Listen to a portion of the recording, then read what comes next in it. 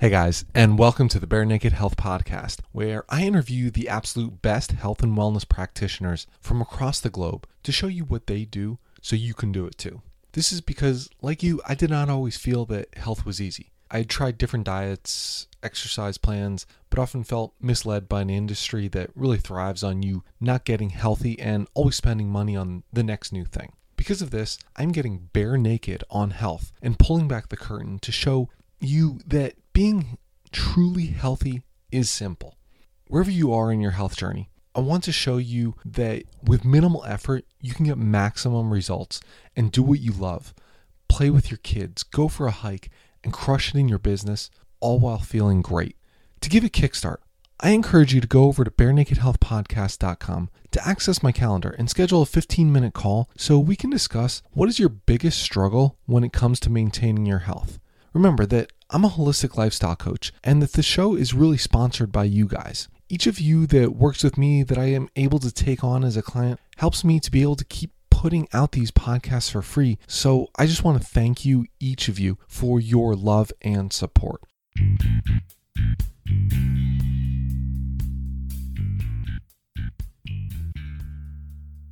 Hey guys, I'm your host Nick Horowski, and welcome to the Bare Naked Health Podcast, episode number 134. In today's episode, I interview fitness Jedi Lee Boyce. Be sure to stick around for the end of the show to learn about anatomical outliers, Lee's appreciation for music and the arts, as well as why you need to dig in for the long haul.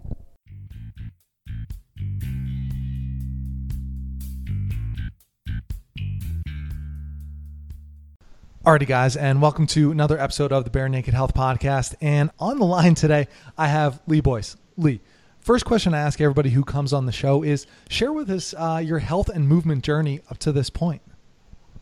My health and movement journey up into this point. Well, I guess I've always been relatively into sports and athletic and stuff like that back when I was in school, going back as far as I could even think really. But things got a little bit more serious in high school, of course, when I was juggling basketball with track and field and a whole bunch of other sports. And I took track and field to university where I was a sprinter and a long jumper, and I was also studying kinesiology, as that was something that I grew interested in the senior years of high school, and I took that to university.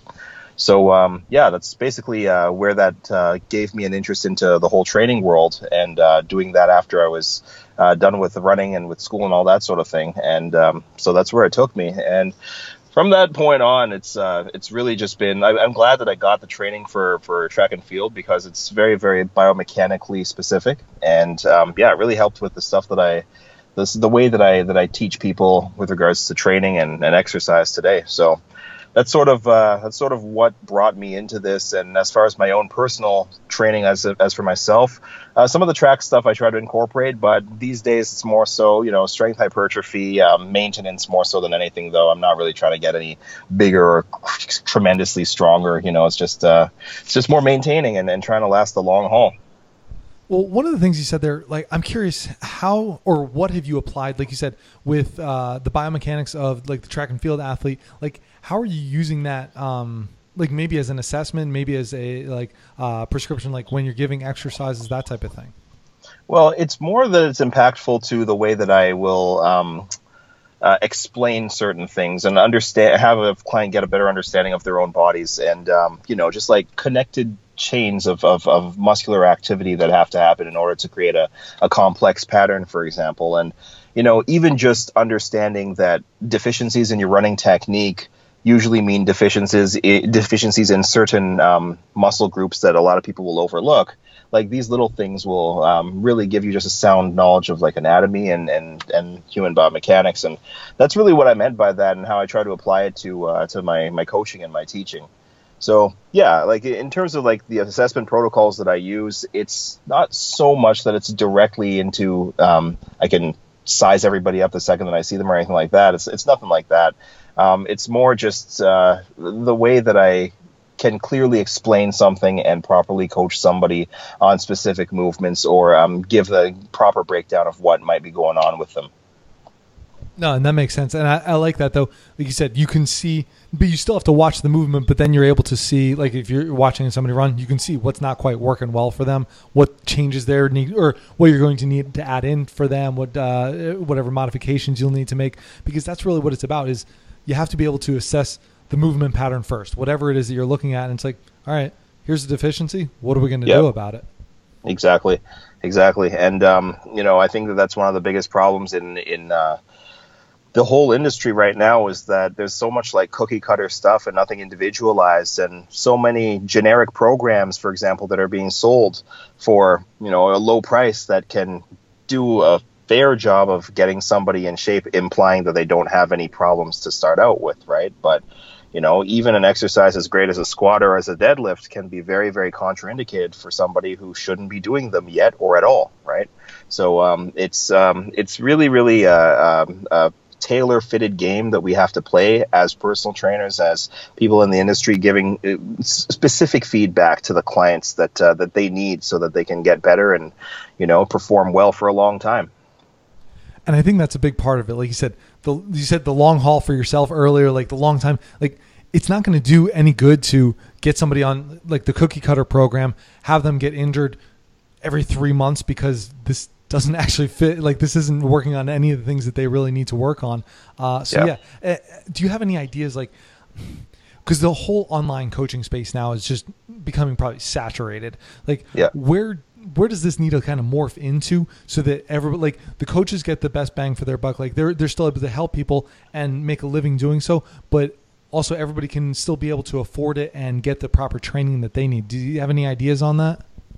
Well, I mean, personally, what I like to do is I sort of keep like I train people, I write, and then I do the online coaching as well. Right. So that's sort of the order in which it sort of comes as well, in terms of where the majority of my work comes from in person, and then the next majority comes from my writing work, and then the remainder comes from the online training sort of program that I do.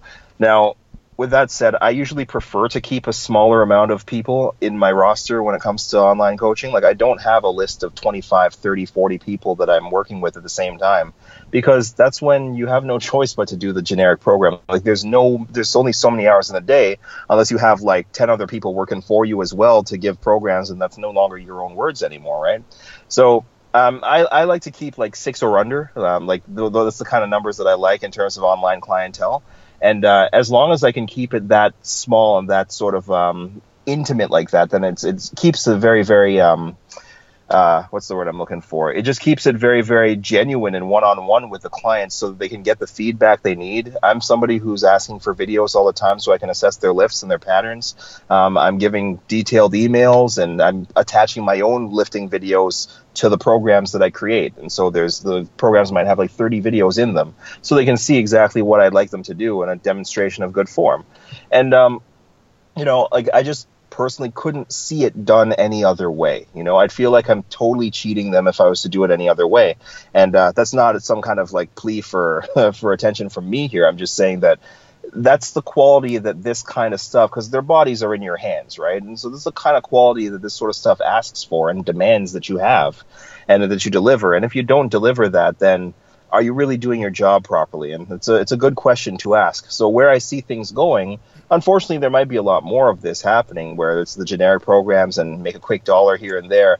But hopefully there's also an increase in public understanding and knowledge of fitness and health and training in the first place, because with the amount of information that's available, good and bad, at least the good is just as readily available on websites like T-Nation or bodybuilding.com, wherever like there are good writers that are putting out free information. That means that the public's got access to good content. So when somebody who's fairly informed wants to come forward and sign up for some online coaching, they'll be able to pick and choose a little bit better than, just saying, oh, this person's a fitness person and he looks good and he has a program for $30, so I'm going to buy it.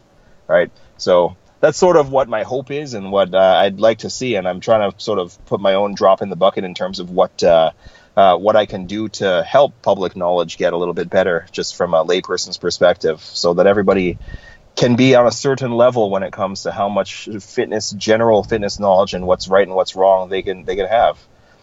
It turns out that my own clientele, like the people who usually come after me to do online coaching, I would say for the most part, they're fairly disciplined people who have a background in exercise, and that comes from the crowds that I write for, of course, and the different platforms that I write on. Like your classic T Nation reader or bodybuilding.com reader is going to be somebody who's really into fitness and who's really into lifting and whatever else. And so they're going to be disciplined, and they're going to have that good background already, or at least a fair one, where it's just a matter of maybe refining some techniques, and then we can go off to the races. But, for somebody who's a complete beginner, the question is, are they in a good place to actually do correspondence-based training? And B, if they're not, then should they consider doing it in person? So it's probably the best choice of all, of course, right? So it's really, really potential to be volatile or potential to be a little bit dangerous even for you if you're doing the online thing with the whole generic coaches and all that stuff, the generic programs. So I try to sort of be the difference that I want to see in the industry as well. I try to act it out myself. So then, do you have your own coach that does programming for you? Or you do your own programming? Oh, I do my own programming. It's all my own programming. Yeah. No. It's, I try to do 8-week sort of like phases or mini phases, and just keep things interactive where somebody sends me an email asking a question about an exercise, I'm back at them the same day or within the next 24 hours, that kind of thing. Email exchanges for videos or I have instructional videos on YouTube as well if there's a real specific problem. Like, for example, say someone wants to front squat and they're having trouble with their rack position up top there with a bar. How do you fix that? Well, instead of writing it out in an email or showing another video of me front squatting, I have now like a 5-6 minute explanation of how and why this might be happening and so on. So, I really try to cover the bases and try to think ahead of what people might have common problems with and try to cover it, Well, and that's even, so I wanted to get into this too, because just a lot of your writing too. It's been a few years that I've read your work on T Nation and stuff then too. So I'm fascinated, like the whole writing process for you. Does that come out of like your workings with clients now, especially because you've been doing it for a while, so it's coming up with new things? Like, are there certain things like what sparks your creativity, I guess, is what I'm looking for? Like, how do you find what you want to write about? How do you really get into that whole writing process? Well, it's been a little while now. So with regards to like my actual training articles for different publications, it's a little bit of a combination of them coming to me and saying, hey, can you do a story on this topic? And, there's been a lot of demand for a bench press article, for example. So do you want to maybe tackle something on troubleshooting issues where your shoulders hurt when you bench or whatever it is, right? So there's that where the information sort of, or the option, the option for the title comes to me from the editors, because the relationship is built over the years and so on. And so they have some faith that I can write on certain topics and they'll reach out to me. But on the other side of the thing, I just pay attention to what really and truly, I pay attention to my own training and also my clients' feedback to a lot of the stuff that I do when I'm coaching them, And for example, I remember writing an article for T Nation that was called A New Take on 5 Things. And these 5 things were things that I was completely advocating or completely against at one point in my career while I've been a trainer, and my opinions changed on them based on exactly those 2 things: how it made me my training, how it affected my training, and also how my clients had feedback for the exercises when I'd programmed them for them. And like things like posterior shear in the glute hamstring raise exercise. And, a lot of people will look at it as a fantastic article, but it's contraindicated for some people who always complain of knee stress when they do it, and so looking into why that is and what kind of things. So is it still that bee's knees exercise that people sometimes will paint it to be? The real answer is there is no such thing, right? And the person is the person is the thing you've got to be looking at, and not so much the exercise, right? So there's certain things that are going to fit certain people and certain things that aren't. So with all that being said, like the reason why I'm saying this is because when it comes to choosing article topics, I just try to look from the broadest perspective, from personal feedback and client feedback. How does my body respond to stuff that I like or that I say that I like, and how do my clients respond to it being programmed into their own routines? And that makes for about 60 to 75% of the content that I always write about. I couldn't imagine writing without having that in-person work experience, like just consistently going on. I couldn't imagine stopping working as a trainer in person and only doing like online coaching and only doing then only doing fitness writing. It wouldn't feel right. That feedback that you get to keep you on your toes is the most important thing of the whole biz, if you ask me. No, and I absolutely agree. And that's I see the same thing like being a physical therapist. It's like I have to make sure that I'm keeping practicing, like working on my manual skills continually, making sure that assessment and like looking, like you talked about watching somebody squat or watching somebody run or whatever it is. You have to continually hone those skills to really stay on top of the game to be able to help everybody out as best you can. Lee, one of the things I was curious about too. So this is on your website, like you have your blog versus like the articles you've written. You want to share with people like the difference there? Because I thought it was a cool kind of take. Like the articles seem more like, okay, here's like the tips for this or that, but the blog is more like getting to know you. I feel like you can get inside your head a little bit more. So you want to share about that, please? Yeah, I sort of like it took a really long time, because I'm sort of old school with it as well. It took a really long time to get that blog and the way that I set it up to have any sort of traction whatsoever. I remember the first times that I was writing articles on the blog, it was a very, very low turnout in terms of like attention and people even reading it, because I deliberately don't talk about direct training content on the blog when I use it. I don't use the blog for that. I use it for more editorial, very opinionated pieces on stuff that I see around me in the industry and stuff that I see in, just fitness and nutrition and diet and health culture, right? And it's just, I don't really know too many other people who do this, who use that method. A lot of times people will talk about training stuff on their blog too, and it's just more free articles, which is great. So I just wanted to be a little bit different that way, and it's also a pretty good outlet to actually get my personality and my thoughts and the way that I am across to the public who are reading it. And that's sort of my own way of doing that, because on my social media, I'm one to sort of keep a lot of personal information private. It's just the way that I am, right? I don't really open my entire private life to social media as a lot of people might. Right. And for that reason, just being able to put my thoughts out there on a certain topic that I've taken the time to think of, write out properly and get it out there, it's good. And it also can send a good message or a message of at least critical thinking to the people who are reading it, and could sort of serve as a breath of fresh air, I would hope, from all the other people who won't say this sort of stuff or who won't bring these things up, and so. I always try to sort of think a little bit outside the box or play devil's advocate or just be a little counterintuitive with the topics that I do raise on the blog, and they usually do okay. They definitely provoke some thought, and that's all I'm going for, really. So do you have any favorites or ones that you would, hey, if people are looking like, okay, I want to check one or two of these out, like where should they go? Any ones that have been really big hits, at least in your mind? Well, I can tell you the ones that have done the best in the last year or so. I did one that was called "Your Favorite Training Inspiration is Now a Cripple," and here's what here's what that means for you. That's what the title is.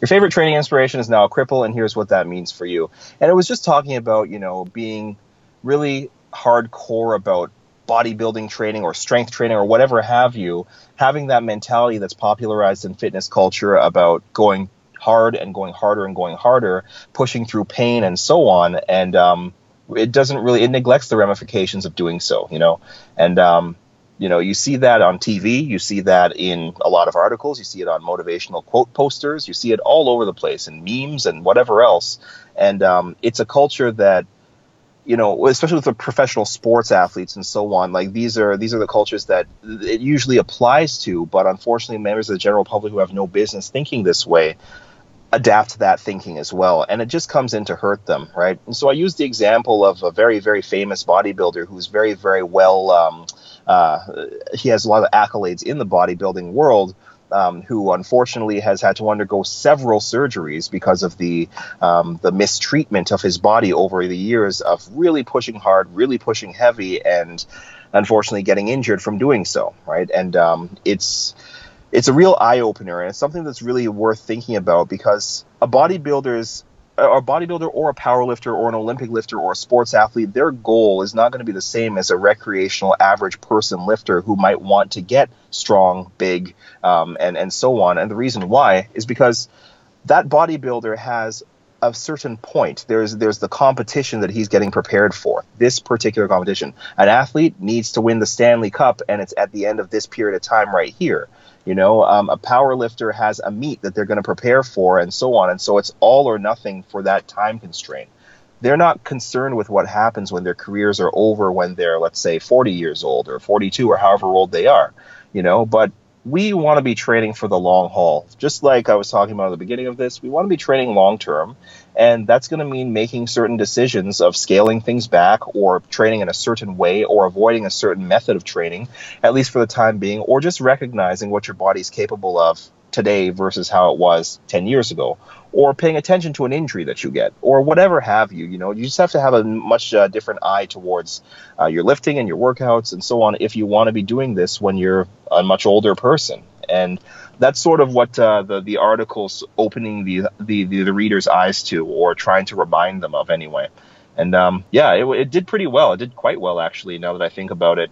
And the other one that I was going to talk about was quick called... question off that, if you don't mind. Sorry. Like, what would be your thing right now, like where you're almost having to always keep that in mind, like whether it's a previous injury or something that where you always have to keep in mind that you don't want it to you don't want to be crippled by it as far as your training goes?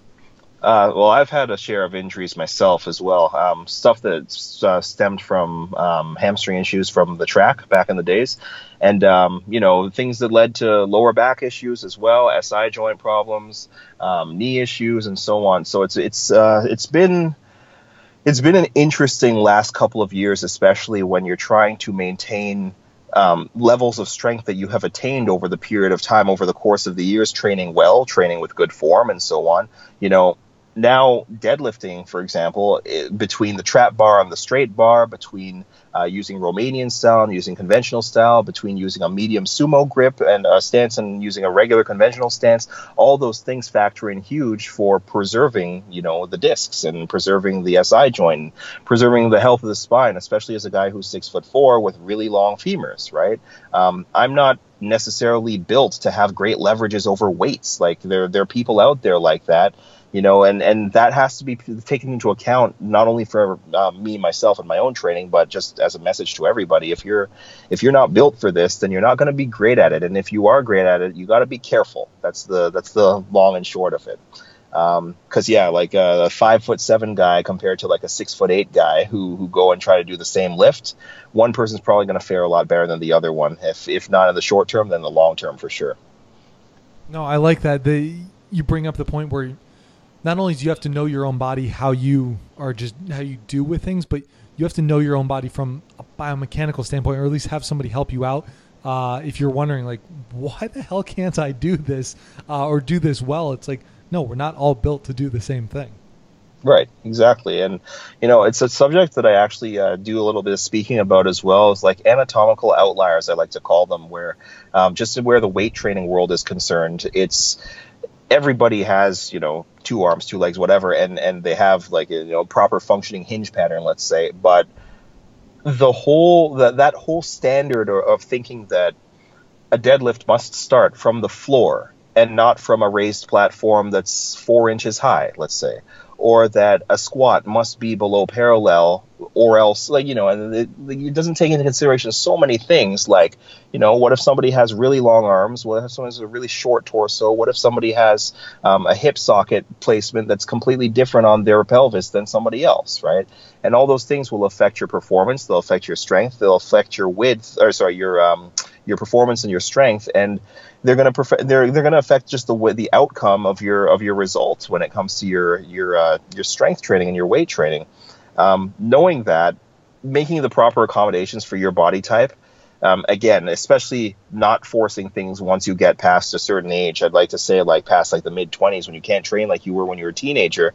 Like it's different, right? And you have to make those accommodations, especially if you're not somebody who needs to be coerced into staying in a conventional deadlift for the sake of a meet, for example, or having to squat a certain way just because they have this leverage over the weight or whatever for, it's got to take a little bit more, I guess just a little bit more deep thinking and just bigger picture approach to things. And if you can do that, then you're in a good place. You're in the right direction. So I'm sorry then, what was the other article that you wanted to talk about on the blog? You said, so the one that had done well and the other one then?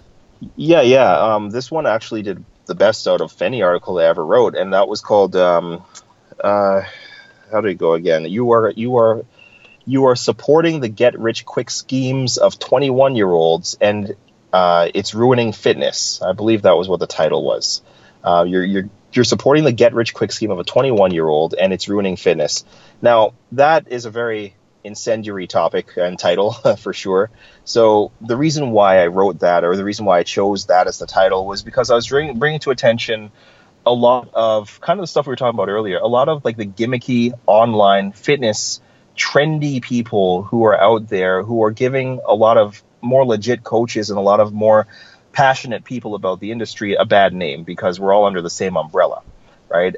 So unfortunately, there's a lot of people who can leverage the internet very, very well and leverage, by way of using a good body or by way of using a lot of very suggestive photos that they take and so on, and inviting people into their private lives a little bit more than the average person will, just real overshares. And these people are getting a lot of followers, mainly for those reasons, because of that being an open door and because of being attractive, and it's incidental to their youth too, in the sense of a lot of these people are like 25 or under and so on, and they still have very minimal experience in the industry as professionals, but they look good, right? And unfortunately, the masses seem to eat that sort of thing up, and it's got to be brought to somebody's attention what's really going on here, right? There's a lot of people who follow me, who I notice also follow those people, and it makes me wonder what the interest is, because if somebody's following me, it's got to be for one thing only, because the only thing I put out is just fitness information. It's just straight up fitness information. My articles, my blogs, training videos, that's about it.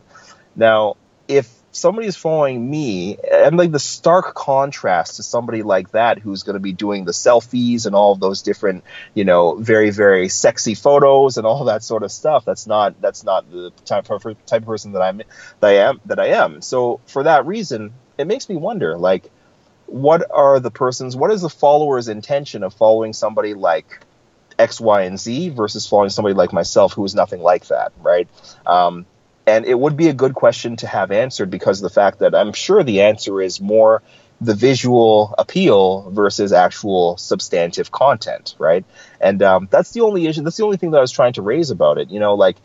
Kudos to them for being able to find a way to make fast money and big money doing what it is they do. But at the same time, it is sort of giving fitness a bad name, because it's coming under this umbrella of the term fitness when there's nothing to do with fitness on the website or on the Instagram feed or whatever, So they're amassing huge followings, and then later on they'll launch a product of like $30 for a full program or whatever. That's the same cookie cutter generic thing that we talked about, and that's where the problems arise, because people aren't really getting the quality that they deserve. That is, even just there, very well put. No, and it is, because, like you said, if you're, because what made me think of, like, okay, going back to college, I could train pretty much however I wanted.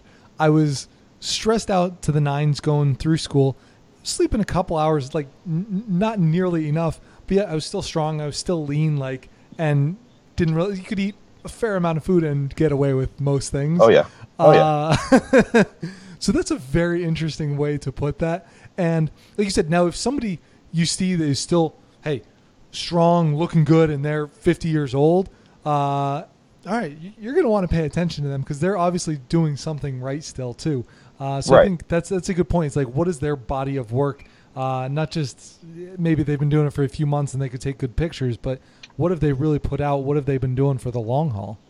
And that's a question they usually can't answer, and in the article, like, I do get pretty aggressive with my opinions on it. I don't call anybody out or anything like that, but I do get pretty aggressive with my opinions on the whole thing because honestly, it just reflects my own passion for the industry and how much I care about the fact that this is happening in the first place, you know, and we can't really blame the so-called professional as much as we can blame the masses for following this sort of stuff.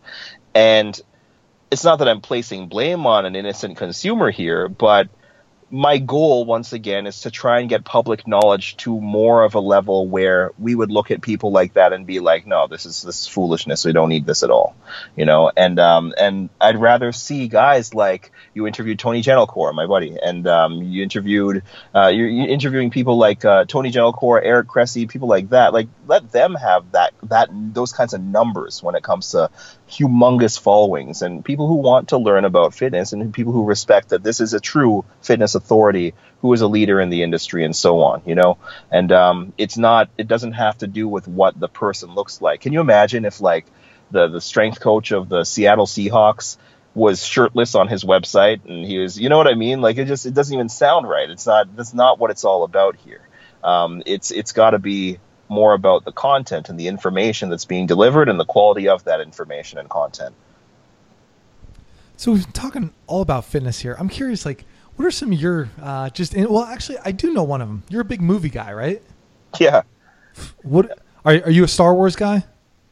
You know what? Last couple of years is what I've really gotten into it from. I wasn't at all before, but I said, okay, this is 2015. This Force Awakens movie is coming out. Let me brush up on all of it. Let me check it all out, and then I'll be ready for this movie. And it paid off, man, because I actually really enjoyed The Force Awakens. I can't call myself a Star Wars guy, but I've seen them all. And you know, I liked, to be honest, out of those first three from the 70s and 80s, I liked the Return of the Jedi the most, which I'm sure a lot of people disagree with me on. But Return of the Jedi was really good to me. And when I saw The Force Awakens, I was really impressed by it as well a couple of years back. I'll tell you what, and some people knock like certain in the movies. You know what? I'm still entertained. I'm still going to watch all of them that come out. Like, so whatever they're putting out, I'm still drinking the Kool-Aid and loving it as far as Star Wars goes. Yeah. No, it's been a good. Because I heard those ones in the 90s. Those ones in the 90s weren't as good as the ones from earlier on, you know. And then they came back with these ones here. Rogue One was pretty good. Force Awakens, I was really, really impressed by. And we'll see what happens with Episode 8. I think the Episode 8 is going to be pretty good as well. I'm pretty excited about it myself. I think what part of it is like the ones in the 90s is this was also the first time they were bringing it back. So I don't know if they stood a chance. Like no matter how good those movies would have been, everybody still would have compared them so harshly to the originals that came out that I don't know that no matter what it would have gotten good report from everybody. But yeah, they're stepping it back up, so I'm enjoying it so far. Yeah, man. Yeah, I'm looking forward to the rest. Well, how about, so going outside of fitness, though, is there anything else that you're just into that you like studying, that you really like doing? It could be just other forms of health, I mean, or just something that you just kind of geek out on. Trying to think, you know, if you want to be honest with you, like I have like by extension of the theater and the movies and stuff like that, like I just have a soft spot for the arts in general, if you want me to be honest. You know, whether it's even like exploring different forms of music, even like things like that. You know, I'm huge into that sort of thing, and not only one genre, but several genres. You know, like by my own history, I'm a huge hip hop head. That's my thing. But even seeing where a lot of the productions for hip hop music are inspired from, you know, that's a lot of like the sampling from old Motown music, or the sampling from old jazz songs, and the sampling from, you know, even like old school rock music and so on, and just what these producers can do to flip it into a great rap track. It's pretty awesome, you know. Even like vocals, like the vocal music, like you know, whether it's like whatever, like again, I'll say Motown, or even things like opera or different Latin American music, like all those different types and genres of music, they entertain me, and they're interesting to just look further into. And especially when there's talent behind anything, like that's what really draws me to it. Is talent no matter what form it's in, right? And you know, you can't go wrong. You can get lost looking at a lot of these things because you don't even know where the time goes when you start going down that rabbit hole. And I find myself on YouTube checking out all sorts of stuff, man. So that's where my interest lies. Movies, music, like just a lot of the arts, visual arts too, just everything. Now, do you sing? Do you play any instruments, anything like that, or you just more enjoy listening and taking it all in? I actually have an instrument background. I played piano and guitar when I was younger. When I was much younger, I did the piano, and guitar I played a little bit further on into high school and so on. But once sports took over, that's what occupied all my time, of course. But I still have a guitar at home and everything like that, and so I still play every now and then just to fiddle around with it, But yeah, no, I've sort of been always musically inclined in some way, shape, or form over the years. So yeah. I don't know what it is about the piano, but that's the one piece of equipment that intrigues me. Like I've sat down at a piano and pressed keys, but that's all I've ever done. But I think if again, like my boys are smaller right now, like if they get older and they want to get into an instrument and they start picking anything up, I might want to try and learn it with them. More because like you said, like I see it like as just an outlet of, hey, trying something new, like just learning that whatever it is. Like I've never done something like that before. So I think it'd be fun to just try it out and see. Oh yeah, and it's a foundation instrument as well, right? Like everybody will always say that if you want to learn an instrument, you want to learn to play anything, learn the piano first, because just learning how to read music or learning the octaves and how to just to play along those scales, it's the best one if you want to transition into some other instrument later on. And it's actually true. It's really true. That's good to know. Like just if it is something that I'm intrigued by to maybe pass that on to them to see if they'd want to. Is there anything that you notice, or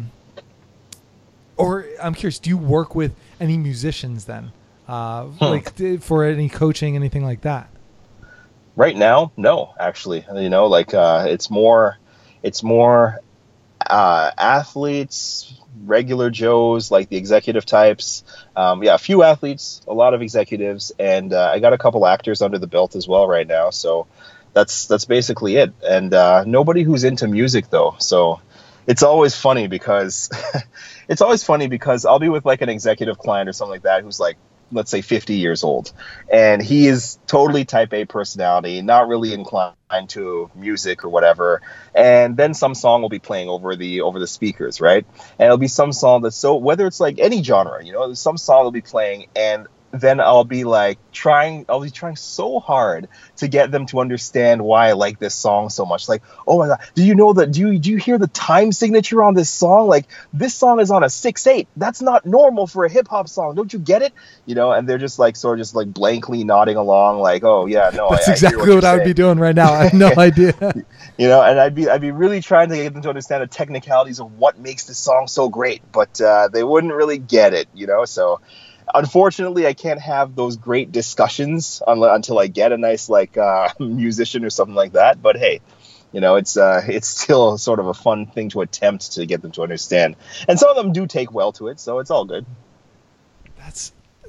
Now that's fun. Like I think that's one of the things I appreciate most about my job is I get to see people every day and kind of get some of those insights. Like I would have no idea what the 6/8 or whatever that means, like as far as, but I would want to know more. Like I think that's what's cool. Like you get to talk to people too throughout the day, so you get to go inside their minds. You can get to pick their brains and just learn new things. And I think that's what's just fun about being able to work with people is you get to learn from them, not only just physically here, like so you can learn things there, but just being able to chat with new people. You get to go into whatever it is that they kind of dive deep into, because it's going to just show every time that you meet with them too.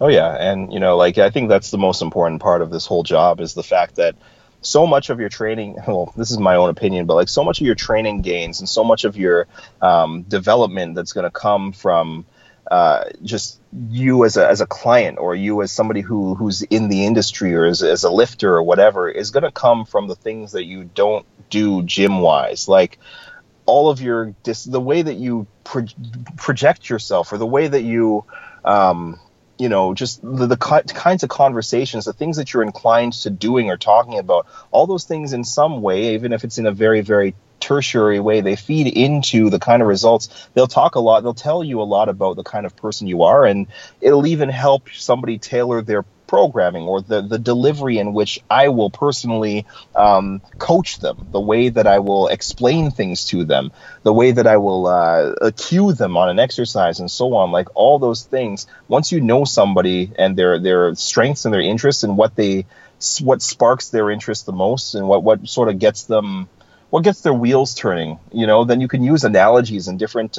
forms of like imagery and so on that actually cater to their needs or to the things that they're interested in. And it makes the whole dynamic between the two of you that much better. Right. And, I don't think that I'd be able to do this without having that one-on-one personal relationship with my clients in first place. I don't think that I could do this if I didn't have that experience working with clients in person. And it's still my favorite thing. I don't know what sparked it, what you were talking about there, but I'm thinking back to your website and saying like you're just a fan of the visual arts. Like, did you have a lot of like input then on your website or whoever helped you create it? Because I love the way that it looks. Like there's very rarely like, do I get to a website and it's just like, you can just feel that person. You can get to know them through that. Like, was there a lot that went into that for you? Okay. So yeah. No, I'm glad that you say that because I get to plug the guy who wrote this website. It's a guy named Andrew Reed. Andrew Reed is out in North Carolina, and he is awesome web designer, man. He works with Endless is the name of his company, Endless Web Designs, and can't praise this guy enough. And the reason why is because I was probably the most frustrating client when it came to being the guy who wanted to get a website design done and who reached out to this guy. And it's funny because Sean Heisen over from Men's Fitness back when he was working with them, he was the person who referred me to Andrew and said, he worked on my website. And so I looked at Sean's website very, very closely and I really liked it. And I'd gone through a whole bunch of websites. I was like, I've got to find the designer who designed a website that I really enjoy looking at.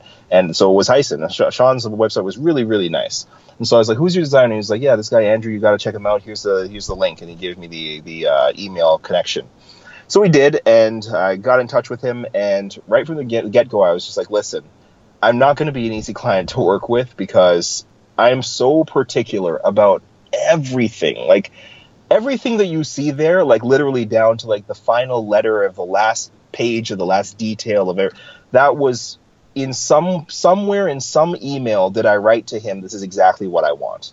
And the best part about it is that he was able to deliver on everything, and it took a long time, but that finished product is like to the letter exactly what I was looking for by instruction, right? So, this guy put up with me for so much and he deserves like top praise for it because he can create a hell of a website and he did there. I really like the way that it looks as well. And I'm so pleased with the final product of it. And yeah, like this, what you were saying is exactly what I was going for in the sense of letting the personality kind of show through without even having to dig deep to find it, right? The color scheme, the opening images, the ordering of the pages, just everything. What photos that I use on the second and third pages, the marquees, just all those things that I have implemented there. They sort of they give you an idea of the kind of guy that I am, the kind of trainer that I am, the kind of writer that I am. And so I'm really, really glad with how it turned out. And yeah, he's got a long-term client in me and he's got every man referral from me for sure. I'm going to always be pumping that guy's tires. And I think that's important because one of the things you said earlier, like you're not going to be taking all the selfies and like posting that everywhere and doing this, but you have that one thing like, and it's solid. Like it's a rock right there that you can stand behind and everything on there is all about you. And it shows you to a T, which is awesome. And I think people sometimes will just like go for the flashy website or just like, hey, what's going to catch attention? But I've noticed this with really maybe only a handful of people that I've interviewed. When I'm really just digging into the research, like looking at them more, it's like you just see them in the website. And I think it's just such a cool thing. So, I mean, like you said, big respect for Andrew for doing something like this because I think that is awesome. And I'm intrigued by somebody that can do that because I look at a website, I'm like, I have no idea. like you said before, like I can tell you what I like, but I couldn't tell you where to put what here, this and that. It's like once it just looks right, like it looks right. Yeah, and don't get me wrong. Like he also did an input with his own suggestions too. Like I had ideas. He said, just for the sake of like this being flowing better with this, why don't you place this here, or why don't you word this like that instead? And so he had his inputs because of his expertise in his field. It was just like invaluable to making this website sort of like come together the way that it did. So his inputs were worth the weight of gold, and it was really, really good that he was so interactive with me and right on top of things. And I've had experiences with previous web designers and so on, and previous website companies that weren't nearly the same and also tremendously overpriced for things. It's like car mechanics, right? Like they rely on the fact that you don't know exactly what they have to do behind the scenes, and they'll try to charge you all sorts of money for it when really and truly they just have to flip a switch or something like that, right? And so when you find a good honest mechanic, or you find a really good honest web designer, it makes you want to stick around, and it makes you want to come back, and it makes you want to say the things that I'm saying right now, which are singing his praises on as public a platform as I can get. So I'm glad that I was referred to him, and he's got a long-term client, like I said before. He's really good. All right, well, talking about web designers here, we talked about like you brought up Eric Cressy, Tony Gentilcore before. Like, if you had personal mastermind, call it 5 people, dead or alive, who are they going to be? Who are you bringing? You can just get them on speed dial anytime to just bounce ideas, questions, whatever it might be off of. For fitness, let's see. It could be fitness and otherwise. Like you could pick like 1 or 2 in fitness. You can go outside of the realm too, or if you want to have like a fitness one and then just an overall life one. Okay. So for fitness, I'd say probably. Well, Tony Gentilcore, like I just get along really well with that guy. So he'd definitely be on there for sure. And our philosophies and our thoughts on fitness, they're usually almost identical to one another from what I've found from conversations we've had, and from just readings that I've done, and from stuff that I've shared of his, and vice versa. We're on the same page, we're on a level. So I really like his stuff. So he'd be on there. One of my most influential coaches that I've never even met before, but I've read his books, and I've watched his videos, and just so great basic information that's so straightforward and easy to swallow is Mark Ripto. I really, really like his stuff a lot. For the vein that he promotes, which is straight up strength training, you can't get any better. And I also really admire the way that he writes, because he's a very, very matter-of-fact kind of person who has a great vocabulary when he wants to use it, and that is something that is special, because he can make something complex seem very, very easy to understand, and be understood by like a 5-year-old if you really wanted to, and that's great. It's a great concept to be able to do that. So there's that. So that takes a lot of skill. And I'm trying to think of who else. I want to say Charles Poliquin's information, because of just how much of it I have taken in over the last 10, 11 years that I've been doing this. And, everybody's a bad trainer at the start. I'll say that. Everybody's a bad trainer at the start of their career. Their first year is usually nothing to speak of, unless you've gotten some kind of like exception when it comes to the coaching or your immersion into the industry. But for most people who start out in the industry, they're not that good when they start out. And that was me too. I was horrible. The type of exercises that I was doing were ridiculous. I found that the studies that I was doing in school weren't really applying to the real world. I found that the basic entry level certification that I had at that time as well, it was really, really weak. It just meant for weak training methods that didn't really make too much sense when you really put things down to it.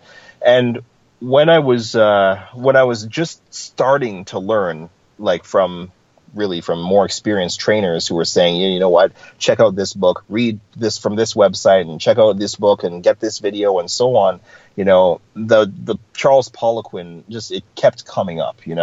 T Nation was full of Poliquin articles back in the early to mid 2000s as well, right? And so I found that his were among my favorite articles that I had been reading. And you read and you learn and you apply, and that's exactly what I did with a lot of his stuff. And his stuff works. He's a terrific coach, and his information is very, very good, and he's got a track record that goes on and on and on for days as well when it comes to the Olympians he's trained, and the professional sports athletes he's trained, and the power, like just everybody, right? So you can't knock it. And for that reason, I'd have to put him on there. That would be a guy whose brain I'd like to pick for all sorts of different topics within fitness and nutrition and health and so on. So that would be another pick for sure. So I guess that's 3. And, I'd probably put somebody who was more immersed in the sport-specific world as well, one sport-specific world as well in there. So, I'm buddies with a guy, Matt Nickel, who he used to be the strength coach for the Toronto Maple Leafs for about 12 seasons or so. And he works with a lot of NHL athletes and a lot of business executives, but NHL athletes as well, and a lot of younger sport athletes as well in Toronto here. And so he's, anytime we sit down to talk, he's just a great in-person kind of like, how do I put it? Anecdotal experience, just oozing with it. He doesn't really write anything or anything like that. He's not in that vein at all. He's a coach and he's a trainer, and he speaks from pure experience whenever we have these discussions or have questions for him and so on. And it's sort of that Ripto effect where he will take something and strip it down to its roots and its core. And then you're left not even having to ask the question anymore because of how simple the answer really is and how complicated we tend to make things, right? And that's what I like the most about him and people like him is just that ability to sort of just scale things back and dumb things down so that it's applicable to anybody, and it could be as simple as a yes or no answer once it comes down to it. So that would probably be my 4th one, and I'd probably go really old school for my 5th one. Maybe somebody like Arnold or somebody like Pavlov or someone like that, anybody, maybe even like Tudor Bompa or someone like that, just like a real founding father when it comes to their particular jurisdiction within the industry, whether it's bodybuilding, whether it's periodization and programming and so on. Somebody like that in order to just see what they think about where things have gone to this day, but also, just to get those old school basics that sort of remind you that those things still work, and there's no real need to make so many drastic changes from those things because people were still getting big and people were still getting strong, people were still getting fast, and people were still getting lean back in 1970. You know what I mean? And it's something that a lot of people tend to forget in favor of the deep science and the latest research and the new cutting edge technology and whatever else. And it's never really been a huge bandwagon that I've been on, even though we try to stay current. It's never been something that I'm quick to jump on the next thing, right? And I think that I'd find a lot of common ground with a person like that or with people like that just for that sake of the old school and just digging into their minds as to, like with a guy like Arnold, like in the 70s, when you were training this way, what was your thought behind this? Like, did you know about occlusion training or about hypertrophy methods that you didn't know you were using right then and there? Right. So it would be a good question. It'd be a good conversation, So, yeah. When you said that, the way you went about thinking about that, like somebody who's kind of seen it, like been through it now, I immediately thought of actually Eugene Sandow. So even going back a little further, and it's like, all right, 100+ years ago, like this guy's jacked to the gills, like super strong. And you look at it, it's probably like you can name all of these methods that he was using today. Like, we just put all these names to it. We've done all this research. And he's just like, yeah, I know. That's why I'm doing it kind of thing. It always kills me when research is released, like in this day, like today, the last year, whatever, like when research is released and it says, now there's new studies to confirm or to strongly suggest that, high volume training is great for muscular development and hypertrophy. And it's like, didn't we already do that and know that? Like, I mean, I just don't see the basis for having such solid research and evidence and all this extensive tests to, like, we kind of knew that, right? And it's not to knock for the sake of science or the pursuit of science in the industry, but I do think that as a whole, the industry needs to take a step back and start realizing that this industry, as complex as it can be, it's also still painfully simple in terms of the methods to achieve a certain result, right? And the issue isn't so much about a deficiency or a lack of scientific evidence or scientific knowledge or whatever that's out there. It's more about the lack of being able to deliver, effective methodologies to the public properly. That's number one.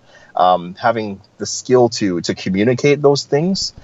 And yeah, just getting people disciplined enough to actually do them in a way that's realistic and that's not sort of over the top, I guess, right? Because, if we get into a totally different conversation when we want to talk about whether or not certain areas of fitness are a little overkill in terms of how hardcore they get, right? And it's something I've spoken of and written on ad nauseum. It's a growing problem in the industry. People really, really try to think that go hard or go home is the only way to do things, and it sort of excuses the fact that life is also a thing, right? Life happens, and life gets in the way, or sometimes somebody actually wants life to happen and wants a social life and so on. So you got to prioritize properly and think of things a little bit more balanced. I love how you said that, because I'm thinking about it for my personally again here. It's like yesterday I got home. I was just like asking me if I could, or I was just trying to help her out because she's home with the kids. It's like, I didn't get to train yesterday, but you know what? I got to hang out with my family. Like, we went for a longer walk. We took the dogs, like all this and that. And it's like, life happened, but I'm still going to get over it. I'm going to be feeling good, and I'm going to still love life in general. So that's an excellent point to bring up, and I think can so often become overlooked, especially when I'm not working out because it's my job to do so. Like, I'm not a professional athlete. I'm not getting paid. I'm doing it because I enjoy it. I feel good doing it, but if I miss one once in a while, it's not going to be the end of the world. Exactly, and it's something, actually, I released a blog article this week, and there's a line in there that said, like, it was something like, it's not going to matter, like what you PR on Tuesday or by Tuesday is not going to matter compared to what you can lift 10 years from now or whatever, right? Like, the amount of times that you get into the gym by 10 years from now is what's going to dictate your strength and your health and all that stuff way more. And it's really true, right? Like, again, I'm going to say this for like the fourth time in this podcast, the test of time and lasting the test of time and the long haul is what this should all be about for anybody who's not getting paid to lift or train. Like, it's that simple, right? And if you're not getting paid to lift or train and it's not your livelihood, then you shouldn't be more than just, you're nothing more than a recreational lifter who's a hobbyist when it comes to having beyond normal goals, like, for example, slapping on a whole bunch of muscle when you don't really need to. At the end of the day, you don't really need to, right? Getting exceedingly strong, you don't really need to, but people want to, right? And these are hobbies and these are recreational pursuits, so from that point of view, yeah, it's healthy to set a goal in a certain timeline that you hope to reach. But if you don't reach it, or if you miss a day, or you want to change up your program midway through, or you want to modify your program because your shoulder hurts today, or whatever it is, that's fine. And it's got to be something that people sort of like pay attention to, is that those deviations and that just general, just we're humans too kind of thing, that matters a lot, and it should weigh in a lot. And I think that was, I didn't see this article, but the way you just said that, it's not about between now and Tuesday. It's between now and 10 years, that Tuesday. Like, that's what's really going to make that difference for you. Exactly, and like when somebody is like 30 years old versus when they were 20 years old, they're probably going to notice a whole lot of things that they had to change in terms of making their training stay consistent and being able to still get in the gym and do their thing. I think about when I was 20 and the way that I used to work out, because that was when I was just starting to really try to put on muscle in the right way. Like, I hired a trainer. I hired a trainer that I was paying to train me. He was a ex-powerlifter, ex-bodybuilder, ex-wrestler. And this guy was like 280 pounds, knew the ins and outs of hypertrophy and strength like no tomorrow. Really knowledgeable guy. And he pushed me. And I remember doing so many trisets that just blasted my conditioning and made me pack on so much size in a really quick time. And if I tried one of those workouts today with all of my lifting experience now, I would die in the first 10 minutes because my work capacity just isn't there. It's not that anymore. I'm not that young and I'm not that fresh. And you have different stressors in your life now compared to before. You have more responsibilities and you get less sleep probably than you used to when you were a kid. All those things are factors that are going to weigh in on the health and the efficiency of your nervous system even, right? So I think about myself, and I'm still a young person, but even the difference between being 20 or 21 and 30, that I noticed that difference, right? So now you consider the fact that many of my clients, the average age might be like 45, and what they're feeling like, especially when they're not people who are already in shape, These are people who might have let themselves go, or let their conditioning go down in a downward spiral over the last, let's say, 20 years. Well, what do you think that they're feeling when they wake up in the morning? What do you think the effort of doing one loaded squat for them would be, comparatively speaking, to what it takes for you to do so? Like all those different things, like, especially if you've been injured, then you're more cognizant of those kinds of efforts and how much that can affect somebody, right? And I've had my share of injuries, so like even like doing like a kneel to stand exercise that's completely unloaded, or being a guy who was once much lighter and now is much, much heavier, personally speaking, and trying to do pull-ups and know what that feels like on the shoulder capsule, or trying to do body weight calisthenics and knowing what that feels like on just the general conditioning of a guy who's big, right? Like, you can't expect the same result that you feel, or the same result that an athletic person will feel, or whatever, for somebody who's not in those same shoes as you, right? And that's sort of like a really, really big takeaway for a lot of like younger trainers that I'll talk to, is that, the Tabata method is a really great, intense way to train, and it's a good body weight, whatever. But now you get a guy who's ripped, jacked, 6'5", 300 pounds, covered in muscle, and you tell me he's going to do a Tabata workout with squats, push-ups, lunges, and another body weight exercise, whatever it is. You really think that he's going to make it through that? Like, he'll be floored because of how much work that is for him, and how hard his heart will have to work just to, like, it's not fair, right? You put him next to a guy who's 155 pounds and 5'7", who's going to get that guy's going to think it's going to be no problem. Like, it's not going to be a problem for that guy. So, like just little things like that, they matter huge when it comes to thinking about training and how it affects people of different body types, of different ages, of different backgrounds when it comes to their exercise or sport, and different levels of conditioning and so on. So it does definitely open your eyes to those kinds of things. And I try to keep my eyes open with those kinds of things. And so I'm kind of glad that like a lot of the injuries and stuff that I did accrue over the time, that they did happen, because they teach you something, and you try to learn from each one, even though it's a really crappy situation to be in. So, Lee, in closing, I mean, we're coming up on our hour here. Actually, we're over an hour, but where can everybody find more about you? We talked about the website, but if anybody's interested in either checking your workout, working with you, if you're in the Toronto area, right? If they want to reach out to you. Yeah, so first of all, like social media, like I just have my Facebook and I got my Twitter, and so it's Coach Lee Boyce is both handles for both my Facebook and my Twitter. Facebook.com/Coach Lee Boyce, Twitter @Coach Lee Boyce, and you can find me there. I'm always making sure to tweet at least one training tip per day when it comes to Twitter, and whenever I see a movie, I'll tweet a review for that too. But outside of that, it's all training stuff. And my Facebook is generally a public wall, but you can add me as a friend as well. But generally a public wall that has a lot of all of my articles that I've ever put up. This podcast will be on there as well. Everything is on there when it comes to the work that I do in writing and in the media and so on. So there's that. I do a lot of TV work with Global News right now in Toronto, and that's actually aired nationally as well around Canada. So, you can always catch me on that as well. And I place all that stuff on my website too. And, so my website's leeboycetraining.com. I don't think we ever dropped the URL there. So that's what that is. And I have just a collection of pretty much all of the above. And on YouTube, I've got a lot of stuff too. If you just type my name in there, you'll find a whole bunch of stuff. And, if all else fails, then there's Google. You just type my name in there and you find a million things. And, so just try to keep that the train moving and keep the ball rolling with putting out some content. And, that's where people find me. And as far as in-person training, I do work in the downtown core.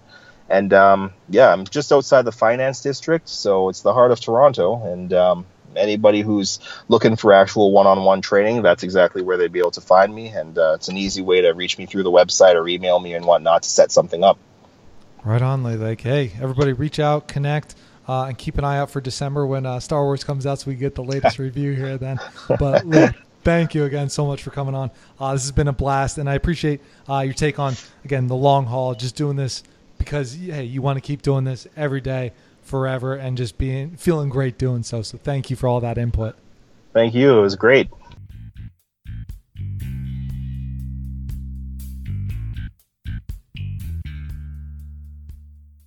Thanks again for listening. And don't forget to head over to barenakedhealthpodcast.com to check out the show notes for today's episode. While you're there, go to my calendar and schedule a 15-minute call so we can discuss what is your biggest struggle when it comes to maintaining your health. Remember that I'm a holistic lifestyle coach and the show is sponsored by you guys. Each of you that I work with helps me to be able to put out podcasts like this for free. So thanks again for your love and support. Finally, if the show has helped you out in any way, please head over to iTunes to give the Bare Naked Health Podcast a positive comment and 5-star rating. This really goes a long way in getting the word out with how simple health can be and helping to share the podcast with others. So thank you.